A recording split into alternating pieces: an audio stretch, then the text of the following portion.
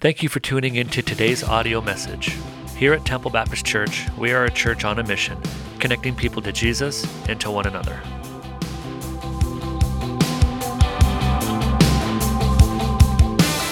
Thank you. You may be seated. I want to thank the worship band this morning for leading us. It's so good. Thank you, Laura, and everybody else back there for lifting us up in your worship to God. So for those of you that don't know me, my name is James. I'm one of the pastors here at Temple, and I want to tell you a little story about the sermon I just preached at the last service.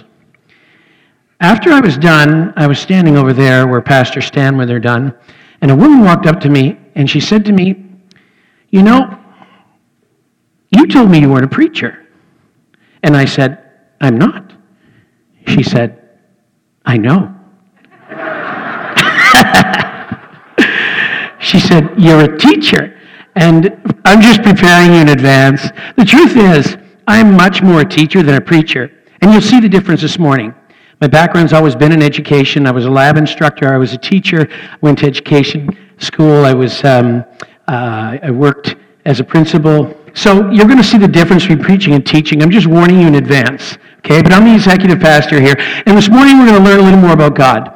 A little more about God, the Trinity, and I want to talk specifically about why Jesus came to be known as the Son of God. So, let me pray to begin. Father, it's so good to be together, and we're going to open our hearts and our minds up to you this morning to learn more about you. And as we learn more about you and your Son, Father, we pray that your Holy Spirit will really impress upon us things that we can learn from, things that we can know, and things that will help us to better worship you. And we pray all this in Jesus' strong name. Amen. So when I say the word God to you, what comes into your mind? What comes into your mind when you hear the word God? Does an image appear? Or for some of you, do you associate God with some quality of God, his love or his judgment or his strength? Or maybe when you hear God, you think of a religious symbol, a church or a cross or some other kind of religious symbol. Last year, there was a group of kids that were given access to an artist, and the job of the kids was to explain to the artist what God looked like. So the artist would take up his colored pencils and draw whatever the kids asked them to draw. So the first kid, a girl, said that she thought God looked like an old man on the clouds. And she said she knew that because she heard about it or saw it on The Simpsons. She said, "That's what I think God looks like." And then the second boy said, "No, I think God looks like a giant frog with a lion's head." So the artist would try to draw that for the boy, and he would correct him when he went wrong and add detail here and there. Then the third boy came along and said, "No, I think God actually is a two-headed person who hangs out with his mother, whose name is Jesus. And Jesus is a hexagon who fights demons from Mars." It was all over the map. It's crazy. But you know, if we're just left to our own imaginations, we can come up with all kinds of ideas for what God might look like. Now, if you believe in God or a divine presence, you're not alone in this world. The last stats I was able to find in I think it's the Oxford Handbook on Atheism, says that about 93% of the world's adult population believes in a divine presence, in God or gods. And the author and writer A.W. Tozer once said that what comes into our mind when we think of God is the most important thing about us. That's worth thinking about. What comes into our minds when we think of God is the most important thing about us. What we think about God affects everything we do. What we think about God affects the way we feel. It affects the way we treat other people. One of the things that sets Christianity apart from the other major world religions is that Christianity has a belief in God that is triune. It believes in a Trinity. Now, I expect most of you have heard Trinity before. If you've heard God being expressed as Trinity, just put your hand up for a minute so I kind of know who I'm talking. Yeah, almost everybody has heard the word Trinity before. When we say we worship the Trinity, that means every Sunday when we get together here, we are committed to serving and to learning about and to worshiping God as Father, Son, and Holy Spirit. That's what the Trinity is. In some ways, understanding the Trinity, I'll tell you in advance, is extremely challenging because it just hurts the brain to think too much about it. I've asked people sometimes, what do they think the Trinity is? And you get that blank stare, that deer in the headlights kind of look, because there's just, well, for some people, where do you begin? And for other people, there's the odd person who just loves talking about it day after day after day, but they're the exception rather than the rule. My sense is the better we understand God, the better we are able to worship God. And I hope you believe the same thing. As you learn more about God, you can worship God even better. Now, in simple terms, the Trinity is the belief that God is one being who exists in three persons. One being who exists in three persons. The word Trinity is never, ever used in the Bible. Maybe you knew that. There are verses in the Bible where all three persons of the Trinity are mentioned.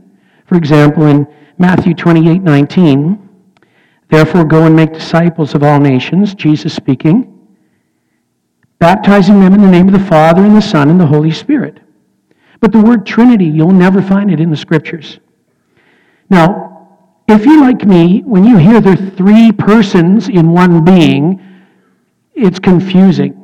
Because, let's look at it this way. I'm one person and one being. I'm one being, I'm a human being. You're a human being, we're all human beings. I only have one person. What does it mean for a being to have three persons inside one being? Like, that's very, very hard for us to understand. And I'm going to suggest that one of the reasons it's hard to understand is it is beyond our comprehension to be able to define God like anything else around us. I'll talk about that in the last part of the sermon. But there was a guy named Nabil Qureshi who died. He was only 34 years old. He was an up-and-coming young Christian. He served in Ravi Zacharias Ministries, if any of you know Ravi Zacharias. And Nabil was somebody who had converted from Islam to Christianity. And when he was asked to explain the Trinity, he said, there is no example, there is no metaphor, there's no picture that you can find. God is other. There's nothing that can explain perfectly what it means to be one being with three persons. Now, that hasn't stopped people from trying. Some people say, well, God is like an egg. Shell, white, yolk, three in one. Doesn't really work, but okay. So somebody said, well, God is like water. You have gas, like water vapor that comes out of your kettle when it's boiling. You have liquid water, the kind you drink from your tap, and you skate on solid water. Three different things, all the same thing. Nice try, right? It's a good try. St. Patrick, history says, used the shamrock to try to explain the Trinity. Three leaves on the shamrock leaf. But the problem is that none of these, and we could get into why, but none of these perfectly captures the essence of what it means to be one being with three persons. So, what I don't want you to think about is, when you think of God, do not think of three people sitting on clouds in the sky, because that's not a picture of the Christian God. Three different people sitting on clouds, or don't think of God as a recipe, 1/3 Jesus, 1/3 Father, 1/3 Spirit. That's not a picture of what the Christian God is like. God is composed somehow mysteriously of one being with three persons. Now, this is me, but one of the things I've been really interested in knowing is how Christianity came to believe in God as triune if it came from such really strict monotheistic roots. Christianity arose out of Judaism, out of the Jewish faith. And in Christianity, they've insisted God has been revealed as three persons in one being. But the Jewish faith was always jealously monotheistic, strictly monotheistic, fiercely monotheistic. Throughout their history, they believed only in one God. And I'll give you an example from the Shema. It's a passage in the Old Testament from the book of Deuteronomy. This is what it says. Hear, O Israel, the Lord, our God, the Lord is one. You shall love the Lord your God with all your heart and with all your soul and with all your might. Now, practicing Jews at the time of Jesus, they would have recited the Shema. Once when they got up and once when they went to bed. And Jesus was a faithful, practicing Jew, so he knew the Shema. In fact, he quotes this particular verse in the Gospel of Mark. A scribe comes up to Jesus in the Gospel of Mark and asks Jesus, Jesus, what is the most important commandment of all? And Jesus answers by saying, the Shema. The most important is, hear, O Israel, the Lord our God, the Lord is one. So clearly Jesus was pinning that on his deeply monotheistic roots. The early followers of Jesus, like the Apostle Paul, also explicitly state that they believe in one God. For example, Paul in the letter to the Ephesians says, there's one God and Father of all, who is over all and through all and in all. One God and Father. And from its earliest years of Christianity till now, Christians still claim to be monotheistic. They insist there's only one God. What's changed is they insist that God has been revealed as three persons. This morning, I'm going to focus on two of my favorite passages to talk about an example of how that came to be. Okay? The first passage comes from the book of Isaiah, chapter 45. So if you have your Bibles here, turn to Isaiah chapter 45. It's one of the largest books in the Bible. It's in the Old Testament, written by the prophet Isaiah, hundreds of years before Jesus. It's a big, rich, beautiful book. Isaiah chapter 45. And I'm going to read verses 20 to 23. And as I read those verses, I want you to just think of how clear it is that Jews believed in one God, strictly in one God. Starting in verse 20. They have no knowledge, God speaking. They have no knowledge who carry about their wooden idols and keep praying to a God that cannot save. Declare and present your case. Let them, that's those with false idols, take counsel together. Who told this long ago? Who declared it of old? Was it not I, the Lord? And there is no other God besides me, a righteous God and a Savior. There is none besides me. Turn to me and be saved, all the ends of the earth, for I am God and there is no other. By myself I have sworn, from my mouth has gone out in righteousness a word that shall not return. And I want you to hold this phrase, this last one in your mind. To me, God speaking, every knee shall bow and every tongue shall swear allegiance. Now, just hold that passage from Isaiah 45 in your mind. Put a finger in your Bible, because we're going to fast forward to a time that's about 15 years after Jesus was crucified and rose. We're going to go forward to the book of Philippians. So if you could flip forward in the New Testament to the book of Philippians, starting right at the beginning of that chapter.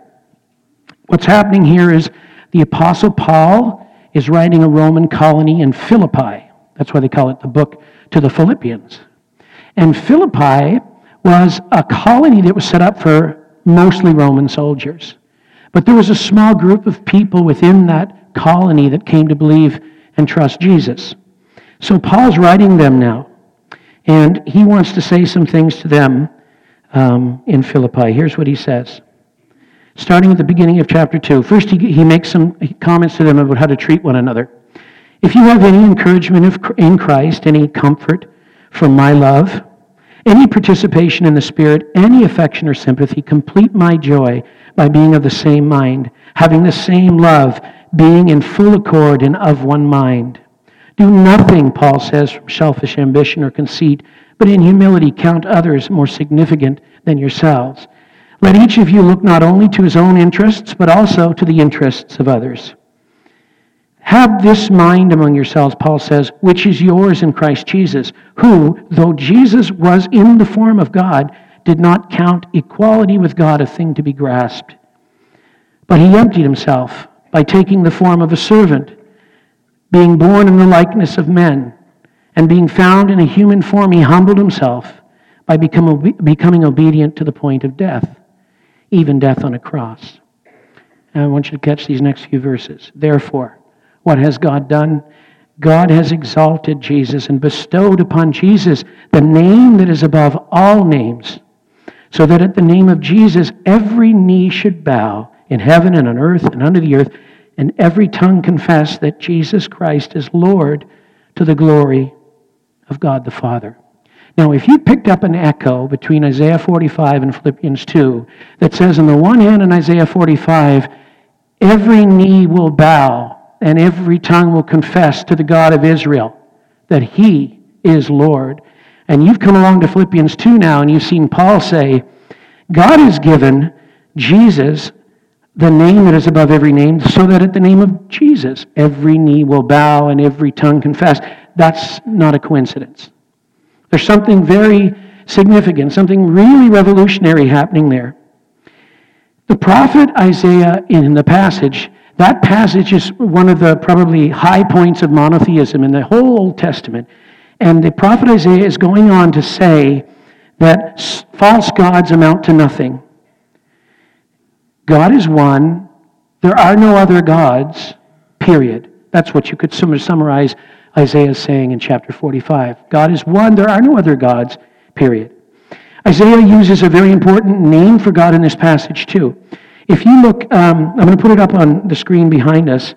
He uses this name for God 450 times in the book. 450 times. Because he's really fond of it. And the word in your English Bible is most likely translated Lord. It's in verse 21. Have a look for it. It's most likely translated Lord in all capital letters. That name, for those of you that maybe have not been exposed to that name is hugely significant in the Old Testament. That is the divine name. That is called in theology the Tetragrammaton. 4 letters. It's the holiest name ever given to God. Some rabbis considered that word, that name, so holy that they would never write it or speak it out of reverence for God. Some others thought the name was so holy that the mention of that name, just using the name, should be punishable by death. I mean, this is how holy and sacred that name was. When those 4 letters showed up, 450 times in the book of Isaiah, that name was sacred. And what's happening here is that the divine name, which is mysterious and powerful and unspeakably holy, that name that is given to God in the book of Isaiah is going to be transferred to the book of Philippians, and it's going to be given to Jesus. So let's go on and see that. First, here it is in Isaiah. I'll read the passage. Turn to me and be saved, God says, all the ends of the earth. For I am God and there is no other. By myself I have sworn, from my mouth has gone out in righteousness a word that shall not return. To me every knee shall bow and every tongue shall swear allegiance. Now when we go ahead to the book of Philippians, I'll just read the section again, and you listen for what's happening to the divine name in Philippians 2. In Philippians 2, here's what it says. Being found in human form, Jesus humbled himself by becoming obedient to the point of death, even death on the cross. Therefore, God has exalted him and bestowed upon him the name that is above every name, so that at the name of Jesus, every knee should bow in heaven and earth and below and under the earth, and every tongue confess that Jesus Christ is Lord, to the glory of God the Father. This is not a mistake by the Apostle Paul. This is high Christology. This is Jesus' divinity Paul is talking about. What name did God bestow upon Jesus? What name is the name that is above every name? To what name should every knee bow? The name that is bestowed upon Jesus is a reference to the divine name, the unique sacred name of God. And it's now being reserved for not just God, but the Father, God, and the Son. So, at the name of Jesus, every knee, we're told now, will bow and every tongue will confess. For me, I just find that incredible. I find that remarkable. Because when we're looking at this, we're not getting always the full impact of it.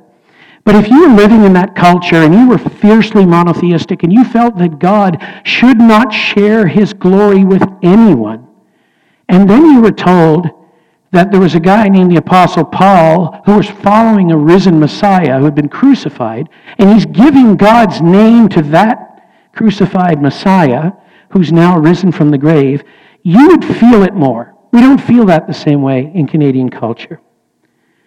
Paul is now going back into Isaiah and he's applying to Jesus the one name that was reserved for God alone. So, For Paul and early Christians, while they were remaining staunch monotheists, they were saying something different's going on here. God has been revealed to us, not just as a father, but as a son. And we can go into it and have a whole other sermon on it, but also God has been revealed to us as Holy Spirit. The resurrected Jesus then shares what was reserved for God alone. And maybe the best way of thinking about it is Jesus became the complete embodiment of Israel's God. Now, that's not the only passage in the New Testament that talks about Jesus' divinity. I'll just give you a few more. Thinking of the Gospel of John, one that probably you're very familiar with. The Gospel of John, chapter 1, verses 1 to 3.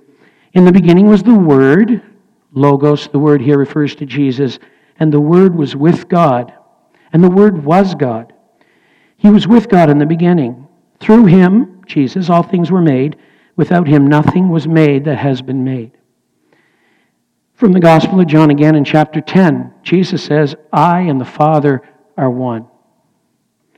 In Colossians chapter 2, verse 9, Paul writes, For in Jesus all the fullness of deity dwells in bodily form.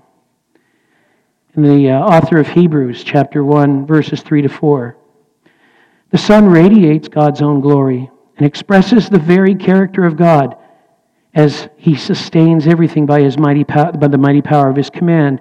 When He, Jesus, had cleansed us from our sins, He sat down in the place of honor at the right hand of the majestic God in heaven. This shows that the Son is far greater than the angels, just as the name God gave Him is greater than their names. And then finally, a passage from the last book of the Bible, Revelation 19:16. On His robe and on Jesus' thigh, He has this name written, King of Kings and Lord of Lords. So, while this might kind of slip by us because we become very familiar with religious language, this is extremely revolutionary, significant stuff. I'll just give you one more example why it's significant. If you were a Roman sitting in Philippi and you were a retired soldier, like a bunch of the people in Philippi were, you would still have been willing to actively serve Caesar, who was the emperor. Now, at the time, Paul writes in Philippi, there were two main titles given to Caesar. Those titles, I'll give you the Greek words first, Kyrios and Soter. Kyrios is Lord and Soter is Savior. Caesar was to be called Lord and Savior. It was part of an imperial cult that many of the soldiers were in. They worshipped Caesar in addition to serving him. So Caesar was known to them as Lord and Savior. And I don't know if you're aware of this, but Caesar was ascribed some divine quality. When Paul writes this letter to people in Philippi, something incredibly significant happens. Paul's saying, it's not Caesar that's Kyrios and Soter. It's not Caesar who's Lord and Savior. I want you to know who's Lord and Savior. And in this passage, he tells us Jesus is Lord and Savior. And He's come to be the embodiment of the God of Israel. So that's incredibly significant.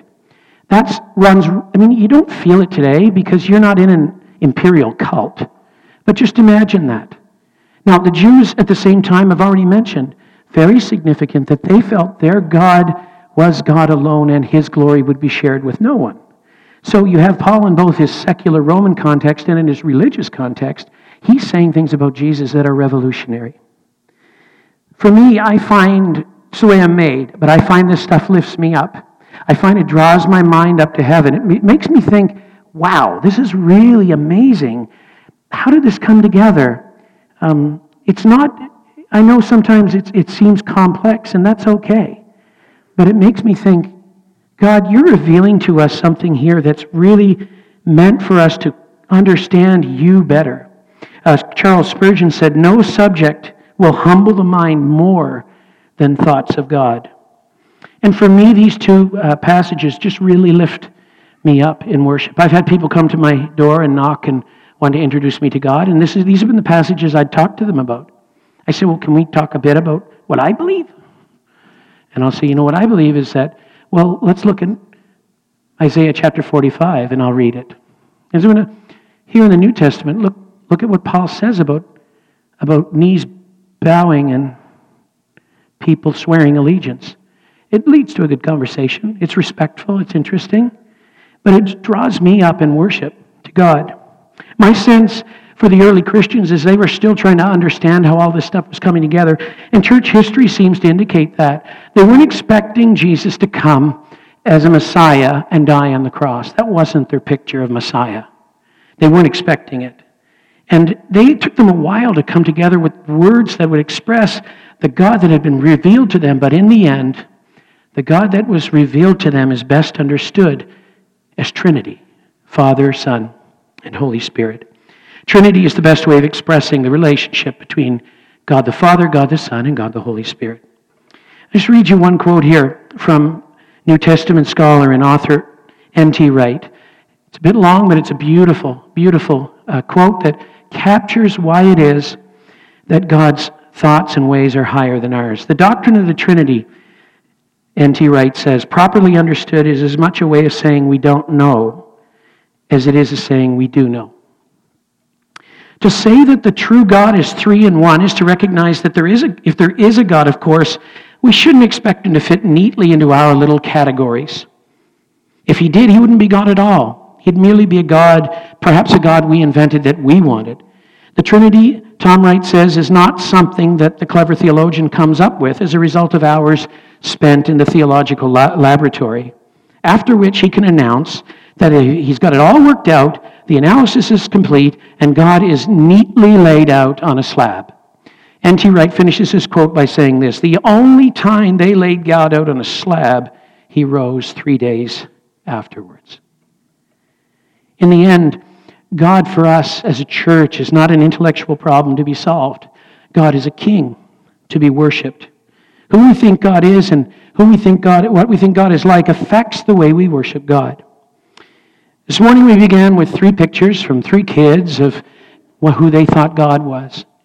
And I'm really encouraged that we can go back to the pages of Scripture and we can look afresh each generation and understand who it is God is and how God's revealed himself to us. If you want to know what that God is like, the ones I would argue here among us today, the ones in the world that best understand the God of Scripture and understand the Trinity are not the philosophers, they're not the historians, they're not the theologians. The people who understand God best are the people who trust God and follow him. Thanks for tuning in this morning. If God has used this ministry to bless you in any way, I encourage you to join us live Sunday mornings at 10:30. For address, directions, and any more information, you can check us out online at templebaptist.com. God bless and have a great week. Shine like the sun.